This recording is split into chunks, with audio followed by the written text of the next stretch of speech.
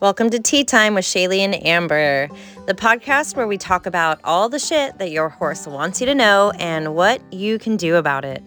Amber is a horse trainer and a personal results coach, certified in Theta and Semitic breathwork.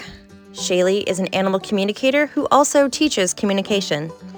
Both knowledge seekers with the intention of sharing that knowledge and hoping that we can encourage the listeners to do the same. Episode 11, Safe Space. Join us as we talk about holding space for ourselves, understanding our energetic capacity, and when to say no. The importance of identifying your boundaries, breaking the bonds that keep you from using your voice. Boundaries don't have to be harsh. Loving yourself and tending to your energy is not selfish. So excited to share this one with you. And if you have not joined our membership yet, check it out. We will throw the link in the show notes. All right, let's go. Welcome back to our podcast. We are very excited to have you listening. If you missed last podcast, it was our 10th episode. Whoop, whoop. We talked about generational inheritance or trauma, but sometimes we don't always like the word trauma. It's not always trauma, so it's inheritance. And we told some animal communication stories, which were super interesting, and like the responsibilities that like some horses and dogs felt based on their ancestral downloads. And we talked a little bit about like destiny and soul contracts and just kind of fun stuff like that. So if that sounds interesting to you, hit up our last episode. Today, we are kind of going the route of self-care, I guess I want to say, because I've been talking with Amber lately about how kind of drained I've been, and we were supposed to record this podcast yesterday, but I reached out to her and told her that I didn't have the energetic capacity to let words flow through my mouth and my brain. So we decided to record it today. And it just got us thinking about how people pleasing and the ability to say no and to just know where you are in your energy can be such a hard thing, and why it's so important to surround yourself with people. Like when I reached out to Amber, I knew like 100% without a doubt that I could tell her, like, I literally just don't have the energy for this. And that would be enough for her to be like, okay, that's fine. But in day-to-day life, when it comes to like our horses and us, sometimes it can be hard to just tell people, hey, I don't have the energy for this. You know, you almost feel like you have to have like a big excuse to say no to something. And that is what I feel like is deep rooted in people pleasing, which Amber and I are deeply connected to and have been learning to set boundaries and protect our energy, and just knowing that like it is okay to know where you're at, and if you don't have energy to share, then don't do it, and it's perfectly fine and it's not rude. Yeah. And I feel like that stuff really starts, like everything else, like right from the beginning. You know, when you're a little kid and then going into school, it's like everything is about do XYZ so your teacher's happy, so your parents don't get mad. So there's always these expectations like put on from the get-go, and rarely, and this is what hangs me up in the parenting scene, I feel like I have it down really good with the horses, but it's like that line of me understanding this and me going, how do I honor when my kids don't want to do something or don't feel a way about something, but then knowing like I have to make them do it. It's crazy. And I think I can't even remember. Oh, I posted, someone in a group that's local here posted that their son likes to stomp his feet when he walks around. Like he stomps everywhere he goes, and he's like little. He's in like first grade, I think. And the teacher was complaining to her, saying like she really needed to deal with this, like it was this major issue. And while she said she takes him to the park, she's like, there's all these things that he does it in her house, he does it in her apartment, and apparently they have neighbors that are starting to complain. And she's even gone to the extent of putting like hampers and stuff up the hallway to slow him down. And in my first response was like, oh my gosh, like this world that we live in is so ridiculous because this little kid wants to fucking stomp his feet. Like, let him stomp his feet. Like, why do we care? Now, I do understand teaching empathy, right? You live in an apartment, you can't be pounding around, your neighbors are trying to sleep. But like, if the little kid wants to stomp around at school, like, why are the teachers acting like it's this, like, So I feel like for the kid being told, don't stomp your feet at school, what is the reasoning behind that? You know what I mean? Like, it bothers your teacher. It bothers, it's distracting. It's so like right from the get-go, there's all of this stuff like offloaded and downloaded into your little tiny child brain that is like absorbing every bit of information ever up until you're like 7, because you're just living in that theta brain, which is like, it just sucks. Yeah, it definitely does. It's hard too to like, yeah, to nurture how you feel, but also you have to kind of like fit into society. And as you know, I'm going in like deep diving into the generational stuff that you have me hooked on right now.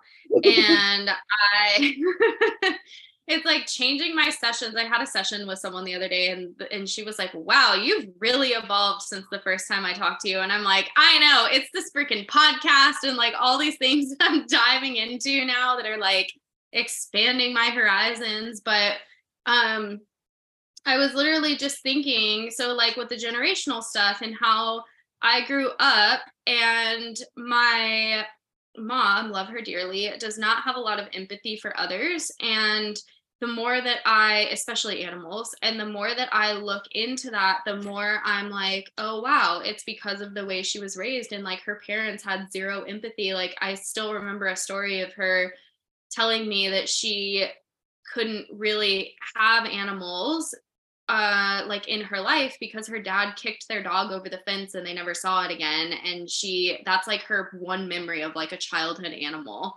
And from that, like doing this generational stuff and just kind of deep diving, instead of being mad at my mom for giving away my animals as a kid or for the way she didn't have empathy, now I'm like, well, it makes so much sense why you didn't have empathy, because your parents were like that. And when I was growing up, I just remember like having these knee-jerk reactions to things and like getting angry for like, my horse wiggling in the cross ties or whatever. And I'd be like, why are you doing that? Like, why can't you just stand still?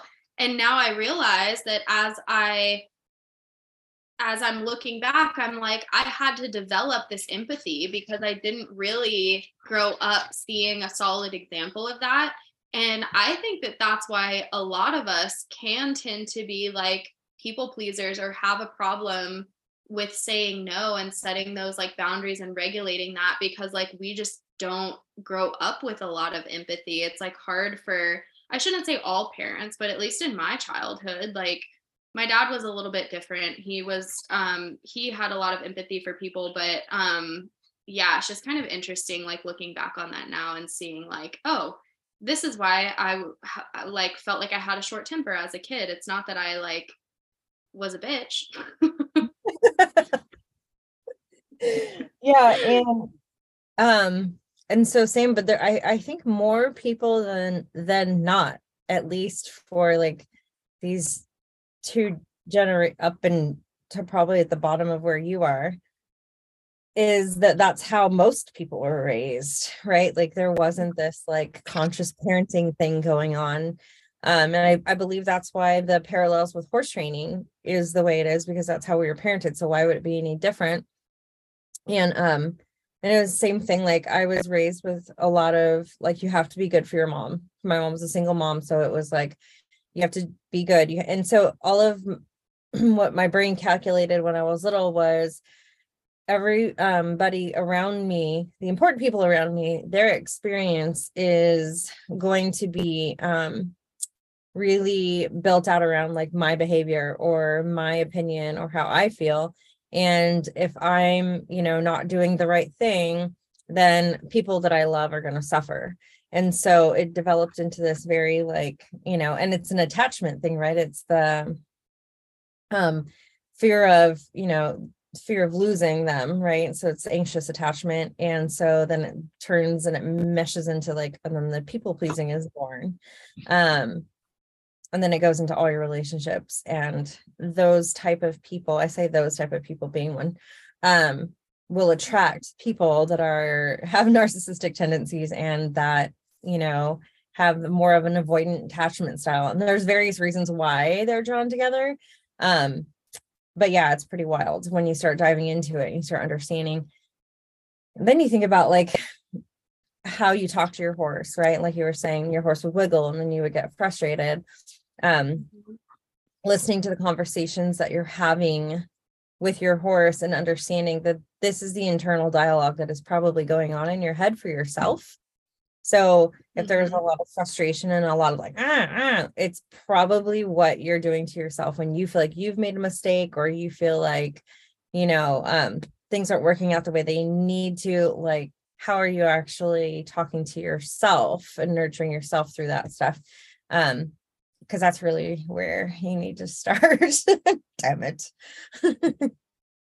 That is so true. And as a teenager, I feel like I was so hard on myself and like would kind of tell myself like, you have to be a leader and you have to have a good work ethic and do this and do that. And it's just so funny how in my adulthood I have become severely allergic to answering my phone. Like I don't know what it is, but I cannot answer my phone. And it is like such a big boundary for me. And I think it's important too for us to, as individuals, to like identify boundaries, because for the longest time, I just thought that I would just call it like anxiety, or I would just say like, oh, I'm overwhelmed or whatever. And I made up all these things around it until I realized like, oh, well, this is my personal number. And even though I use it as my business number to call clients, I don't typically give it out to people. So like, it's okay for me not to want someone to constantly reach out to me, or like I was telling you right before this call that I had someone overriding my my personal, like when you silence your phone, I had my phone silenced for everything, and they overrode that and called me like 3 or 4 times today.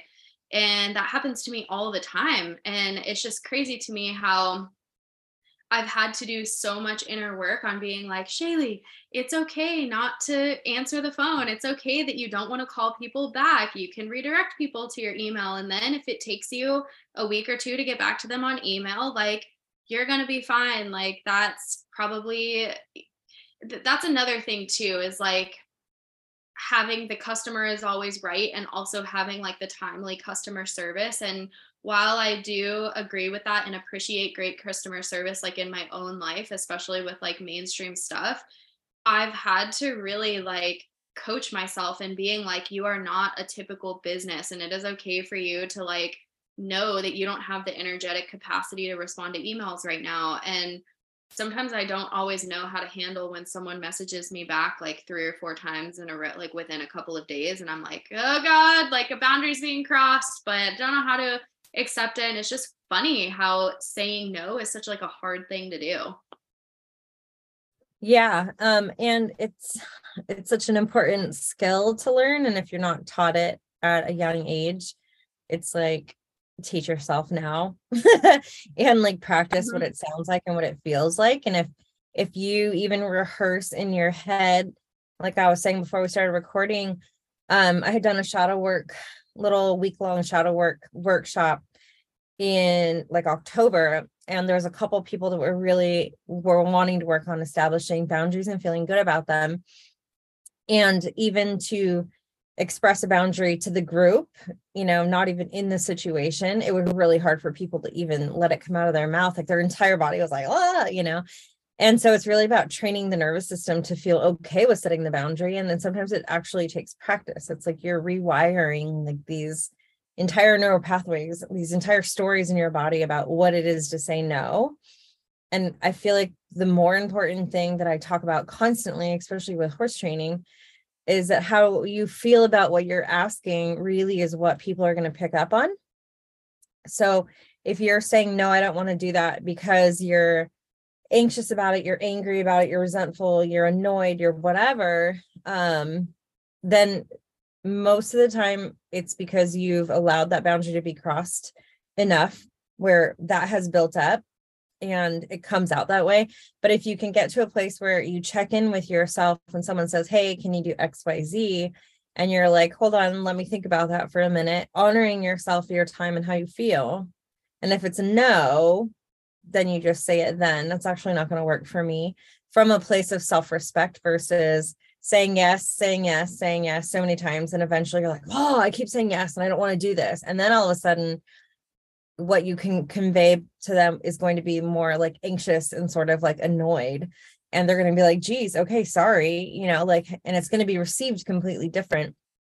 Even the feeling of worthiness around having your needs met can affect people's response to it. It's so interesting. Yeah, that is so interesting. And I've gotten to the point in the past where like I just wouldn't want the confrontation. And so I would just block people on my phone. Like, just not knowing how to handle it at all. And it just gives me so much empathy for like the horses who shut down, because they're essentially pushing the block button. They're like, I don't know what else to freaking do. Like, I don't know. I've bucked, I've sidestepped, I've done this, I've done that, and I don't know what else I can do. So I'm just going to push the block button and hope that it doesn't work and not give you any access to like the way that I'm feeling. Which I did talk to a horse earlier today that she kind of said that, where she was like being taken advantage of in the past, and that I just instantly connected with her, and I was like, this is the saddest horse I've talked to in a long time. And I could feel that it was so old, and it just felt to me like her energy had just been taken advantage of over and over again, and she lost the joy in working with people. And that's where I struggle too, to guide people, because sometimes I don't always know what the right answer is to bring that joy back when a horse has been so shut down that they don't know the answer to. Like, how would you as a trainer, like, how do you typically help them bring that joy back?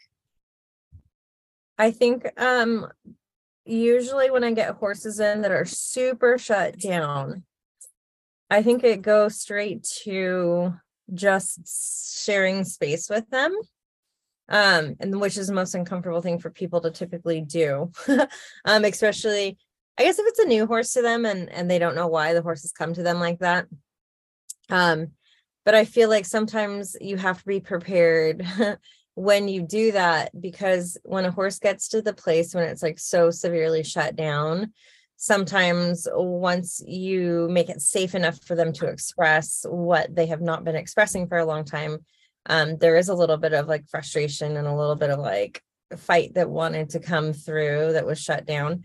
And it comes out, expresses itself in ways that look aggressive, which then scare people and then causes them to punish them and then re-shut them down.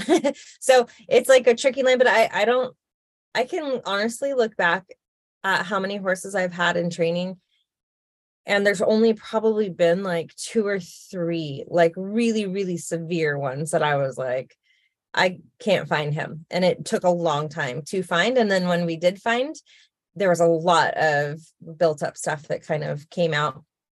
But for the most part, I think most horses, like if you spend the time with them, just letting them know that you're aware of how they feel and that you're going to listen, they start to pick up on the shift. I think the most important thing is that people not have an agenda when they're doing this, which is hard because you're like, I want you to be happy and I want to unshut you down.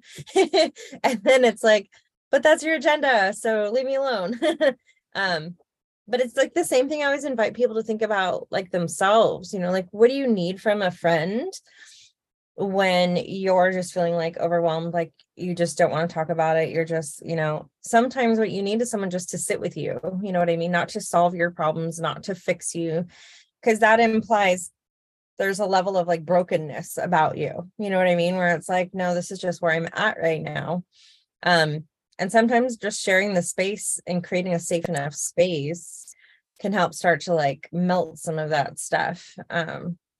So I think it's like just being in the present, right? And then the joy comes after that. I think ladder of believability to what you can get to, right? Like when you're manifesting, thinking about, I can't go from this shutdown place to joy, knowing that there's probably going to be a process, there's going to be steps, and you're just here for it and making the commitment to be there for it for your horse, so that they don't feel that like urgency around it. You know what I mean? Mm-hmm. Yeah, that makes a lot of sense. And that just makes me think about like when you said like the brokenness, because I do have horses who will say like, well, you used to visualize me as like big and strong, but now that you have noticed this issue in my body or you're learning more, it's all you can see. And you do focus on the brokenness aspect of it. And I see this a lot with foot rehab actually, where horses will have a really hard time, like they won't want to pick up one foot versus the other. And sometimes it literally is that energetic shift of like the person goes from grooming them, scratching them, whatever, to like significantly analyzing the foot. And I have to kind of tell the horse that, because sometimes they don't understand that our emotions are well meaning. So like when we analyze a foot and we're like, oh man, this foot is like fucked, like we got to do X, Y, and Z, and you're really studying it, all they feel is that energy of like, okay, something is not right here and you're holding up my foot, which one is taking away their ability to run, right? Because we're holding up a freaking foot on a flight animal. And two, you have such intensity when you're studying the foot and trying to figure it out, that like farrier issues a lot of times are literally that, like, so they can be and are oftentimes like actual physical pain in the foot, but it's usually coupled with this intense energy going from like, oh, I'm just scratching you, to now I'm like seriously focused on this thing. And horses will say that with grooming too, where there is a significant energy shift that happens in humans when you're just scratching their withers and videoing them, like, putting their lip out, and you're like, hey, this is so fun, this is so cool. And then all of a sudden everything stiffens when you put a brush in your hand. There's not, like things change, your intention changes, and like you start looking for tension in the body, or do they not like it, or they're moving away or whatever.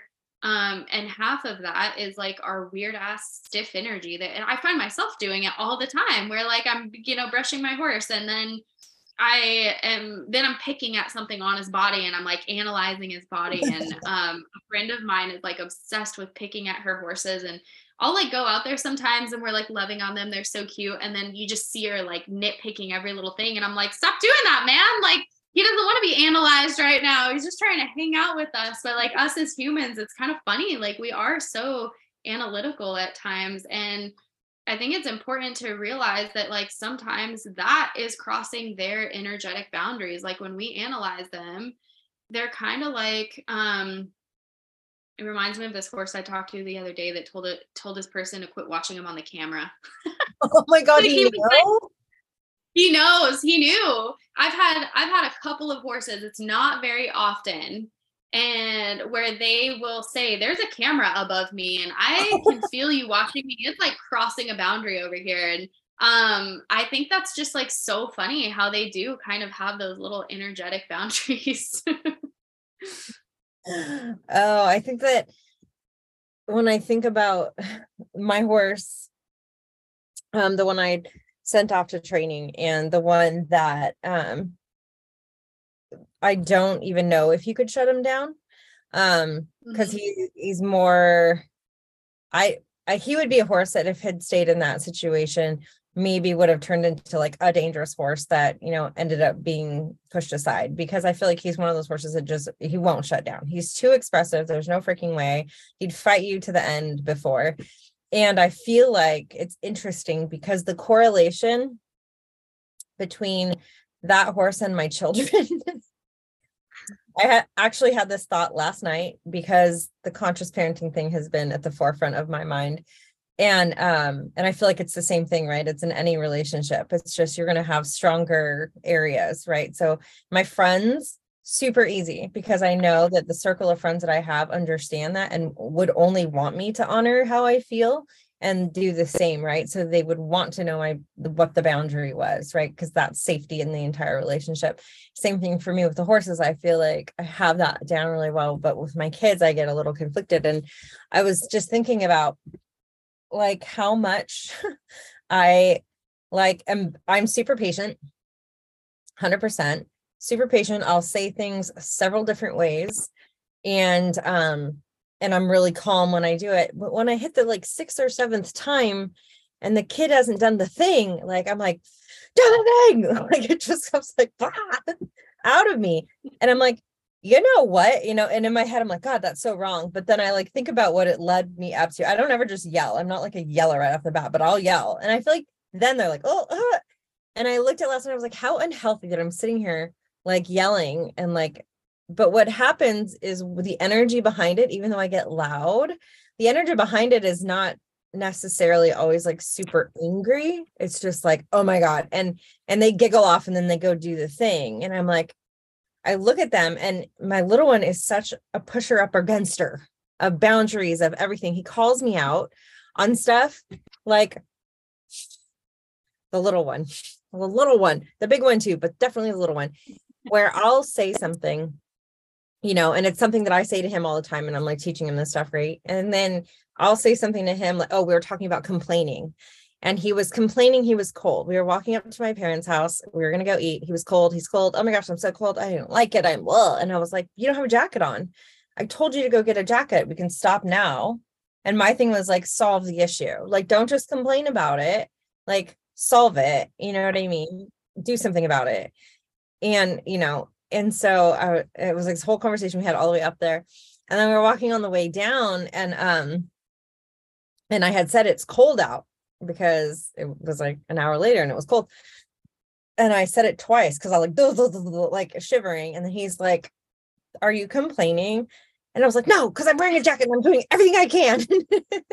I'm not just endlessly complaining. Like I'm just stating a fact. And so then the next night we would go to walk up and he's like, I'm going to state a fact right now. And the fact is that it's cold. And I was like, so like the children that I was given are like my horse. Like no matter how many mistakes I feel like I'm making, like I had the realization last night that I'm probably not even going to be able to fuck them up, because if they were going to be people pleasers by now, they would just be like, you know what I mean? Like, and so the pushback that I'm getting is in fact, actually probably due to the work that I've done on myself.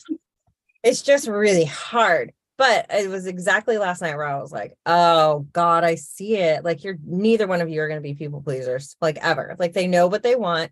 He's a little sassy in his delivery. So we're working on that. Like, can we be kinder with the delivery versus no, that's ridiculous.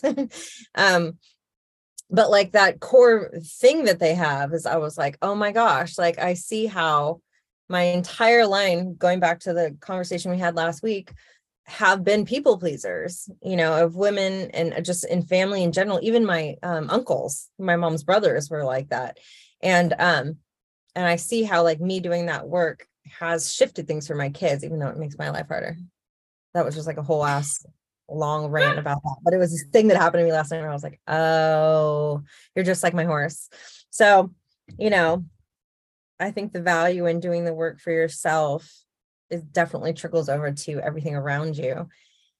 And even when you were saying earlier about, oh yeah, before I wouldn't want to have the conversation, I would just mute or block.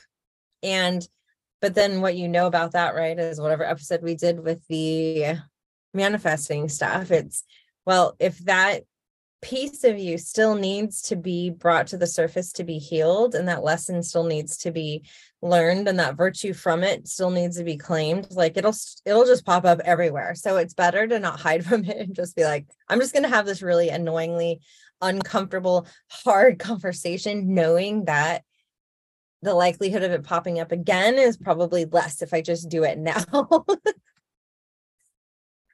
Yeah, that's the hard part too as a people pleaser. And I kind of feel like, so like for equine professionals in general, it can be difficult to turn away, I shouldn't even say turn away a client, but like it can be difficult to safeguard your energy, because I find myself justifying giving my energy to someone that doesn't align to me, because I'm like, well, it's not the horse's fault. And like, I should do this for the horse. And then that's when I have a session that makes me feel really shitty, or which doesn't happen often, by the way, people. But sometimes I do have those sessions where I override my system because I'm like, well, it's not the horse's fault. But then I have to just know that, like, I think it's so hard to safeguard your energy in the horse world, because you do really, like most of us, especially equine professional, like body workers and trainers and stuff, like you really don't, you want what's best for the horse. You also like need to have clients, right? Because you're like doing this as a profession. And when I first started out, I just remember my sister-in-law telling me that it's like a feast or famine business, and I need to make sure that I like give my attention to everybody, because I don't know when my clients will run out. And it was so interesting how I had so much like pushback to that thought. Like I was like, I just don't believe that. Like I feel like I can be with the aligned people and not just have anyone and everyone. But I took that to heart in the beginning and was giving my energy to everyone. And it kind of, it was a little bit of a blessing in disguise, because it led me to understand what my boundaries were and what type of people I wanted to attract into my life. And knowing that like, that helping everyone as a people pleaser is not the answer either, because if you're just giving your energy to anyone and everyone, yet especially as a body worker, knowing, I was actually listening to an Alexa Linton podcast the other day, where she was like, as a body worker, like sometimes I don't even know if I'm actually helping the horse, because you do all of this stuff and then nothing changes with the actual person or the environment or the nutrition or whatever, and am I even helping? And that's how I was starting to feel as a communicator a couple of years ago, when I was getting really burnt out, is I was giving my energy to all these people that were hearing the information and then they weren't making any of the changes. And that was a little bit of like a blessing in disguise, where I was like, okay, I need to be more in line with the people who want to hear them and who want to make the changes, so that we can move forward as a collective, versus just feeling like I'm giving away my time and energy.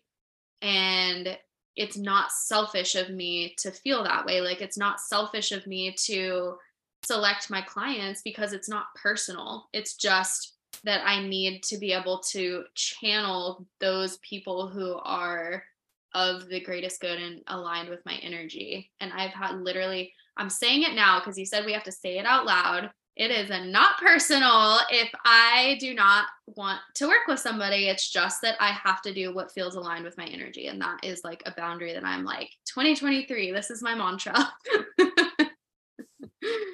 Yeah, and I feel like, because if you do continue to cross that boundary, you just get resentful. And then the way you're showing up for people, even if you did show up for everyone, it wouldn't be what they wanted. You know what I mean? It would be this like murky, you know, energy around whatever service you're providing. And when I think about the diving into Gabor's work about like the body says no. So if you don't say no, your body will, right? So if you pay attention to in those moments when you're being asked to do something, and you know it's a no, like I always pause and kind of check in with my body. And the way I know it's a no is if my body will kind of contract. And if it's a yes, then I feel like an openness. Like that's how I sort of like muscle test or kind of check in. But just knowing that there's everyone has that, right? Like everyone has that. You just have to tap into what yours is. And I'm like, that's literally every time that energy bubbles up and I'm like, I don't want that. That energy that's coming up is for you to use to like vocalize your boundary.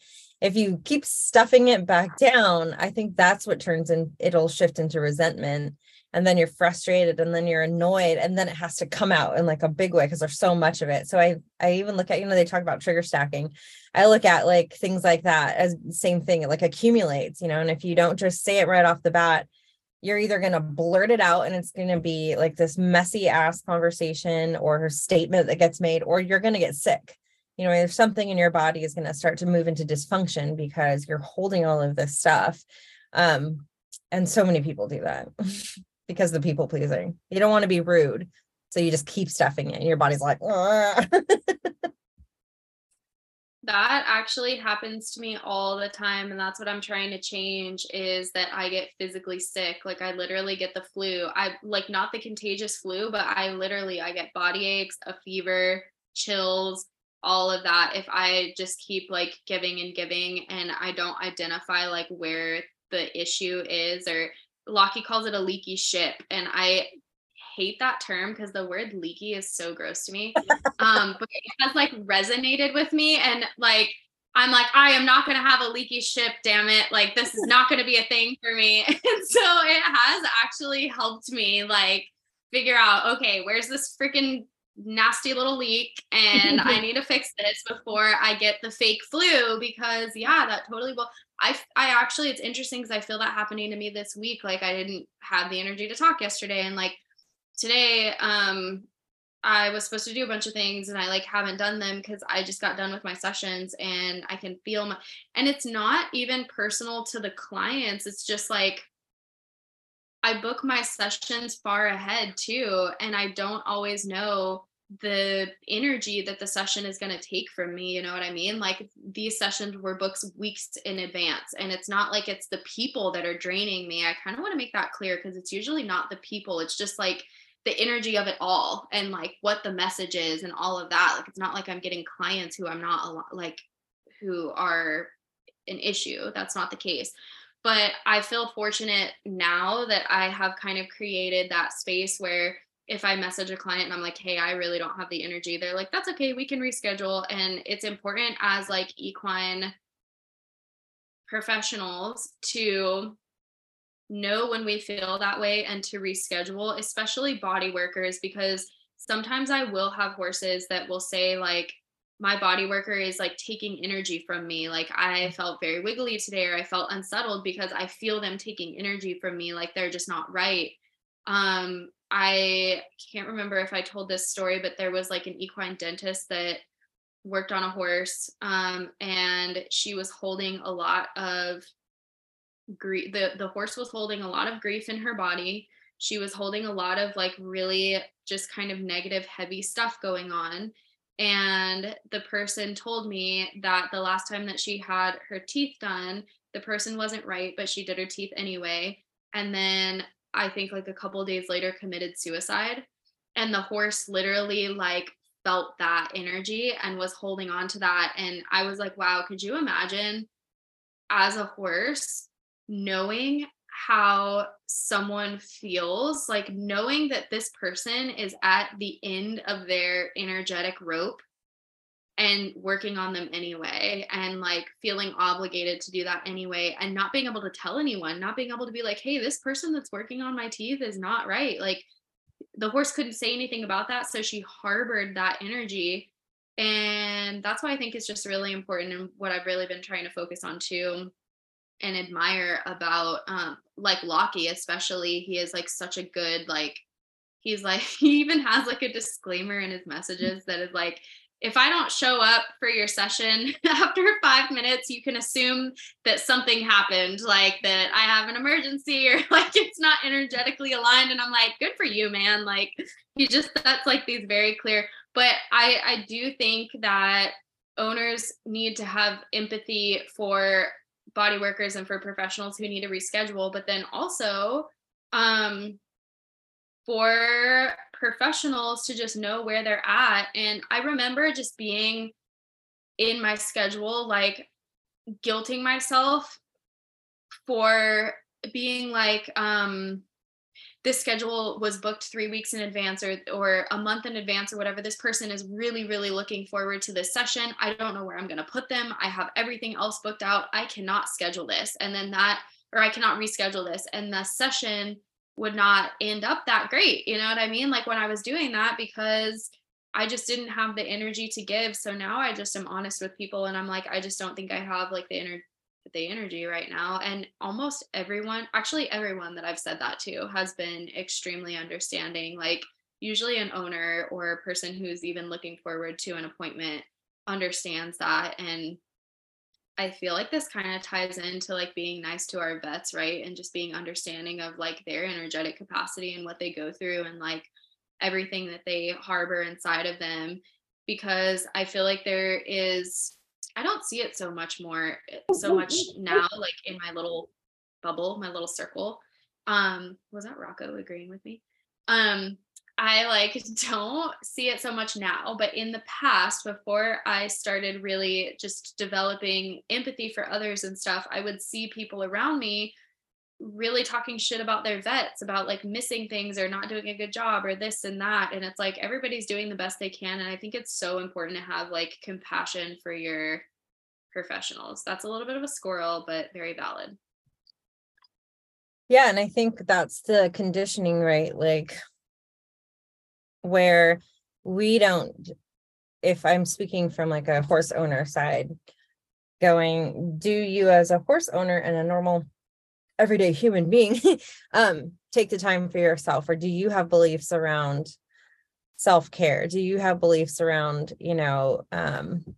what that is to do? And if you have beliefs that that is selfish or that is wrong or that's unprofessional, then you're not going to have empathy for anyone that you're dealing with, right? So I don't know, I always invite people, if you're having a strong reaction or response to something that's going on in your life, then it's usually something that you can sort out on your own without involving the other person. So if you're having those big stories about your equine professionals that you're hiring, then it's probably something you need to look at. It's probably you. So, okay, we're kind of at the end of our episode, but I do have one more thing to add that I'm curious what your perception is on this. So I feel like I used to be, and this kind of ties into the empathy piece and not growing up with a mom who has a lot of empathy for others.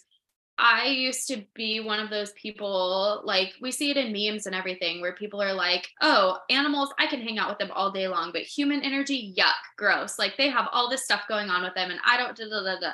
And I used to say that about like energy being invited into my space, like, oh, I only talk to animals, like humans are too complicated, I don't want that energy.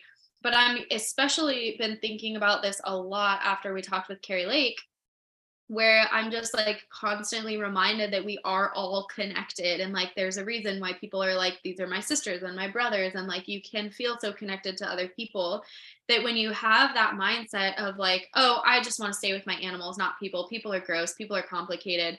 That is like a whole freaking thing in itself, right? Yeah, I feel like, then why are you drawn to the animals instead of the people? And I almost sometimes feel like because you get to just impose your everything on your animals, and most of the time they're not going to speak up about it. Where if you did that with one of your friends or, the lady working behind the register at Target, they would have an opinion about that. Where animals, we've done an episode about how dismissed they usually are when they do express. And so I feel like while I can definitely remember a time where the entire first part of my career was, I'm a horse trainer, I don't really like the people. And I knew it was the people's fault that the horses were fucked up. And I was just sort of annoyed at it. But then I said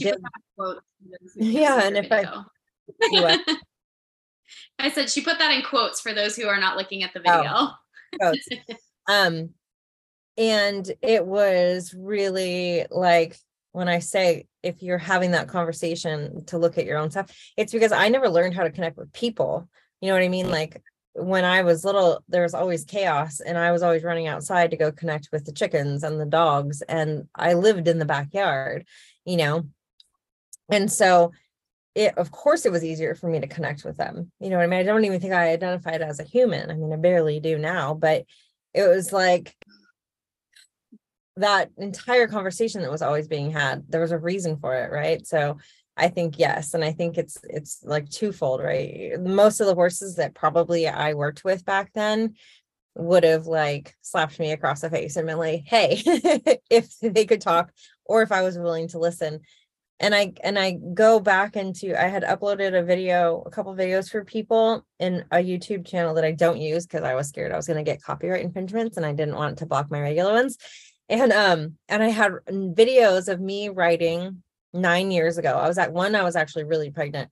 And I was just watching my horse gape his mouth and spin his tail. And it was because I was trying to get this exercise done for this like certification program I was going through. And I watched it for probably about like 11 seconds.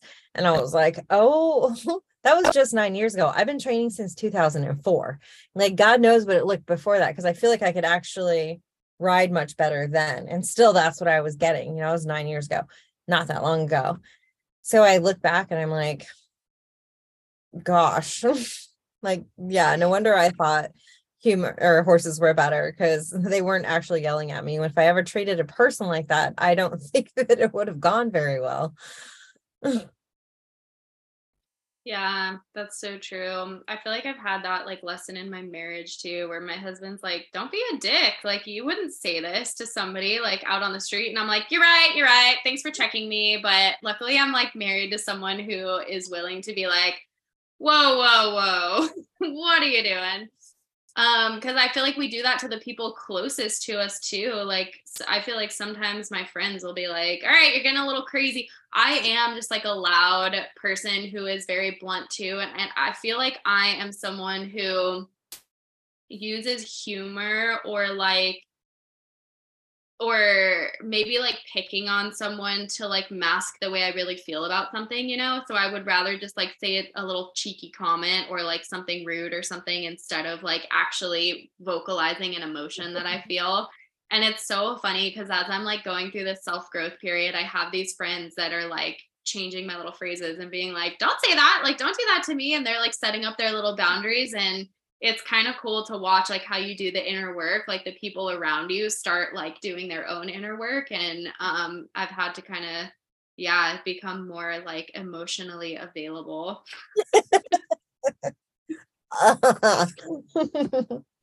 So gross. But So funny. well, thanks for listening, guys. I think that's might be all we have to say. I don't even know how long we went for. It felt good. Felt good. Yeah, this is our awkward ending, because you couldn't have an episode unless we had an awkward ending. But also, don't forget to sign up for Shaylee and Amber's Tea House, because we have some really exciting guests coming on that we only release in our membership at first. We still haven't decided how long we're going to hold on to these little gems. Maybe a few months or something, until we're like, oh, we really don't want to record a podcast this week. And that might be when you get your guest podcast. Let's keep it real. Yeah. I mean, that's probably when that's going to happen, when it feels right. And, but yeah, we're doing lots of cool stuff in there. And I think we're starting to think about doing our first workshop. And the only way you get to do those live is if you're in the membership with us. So we'll put the link in the show notes, and follow us on all the places, Instagram and Facebook. And that's it. We'll see you guys next week.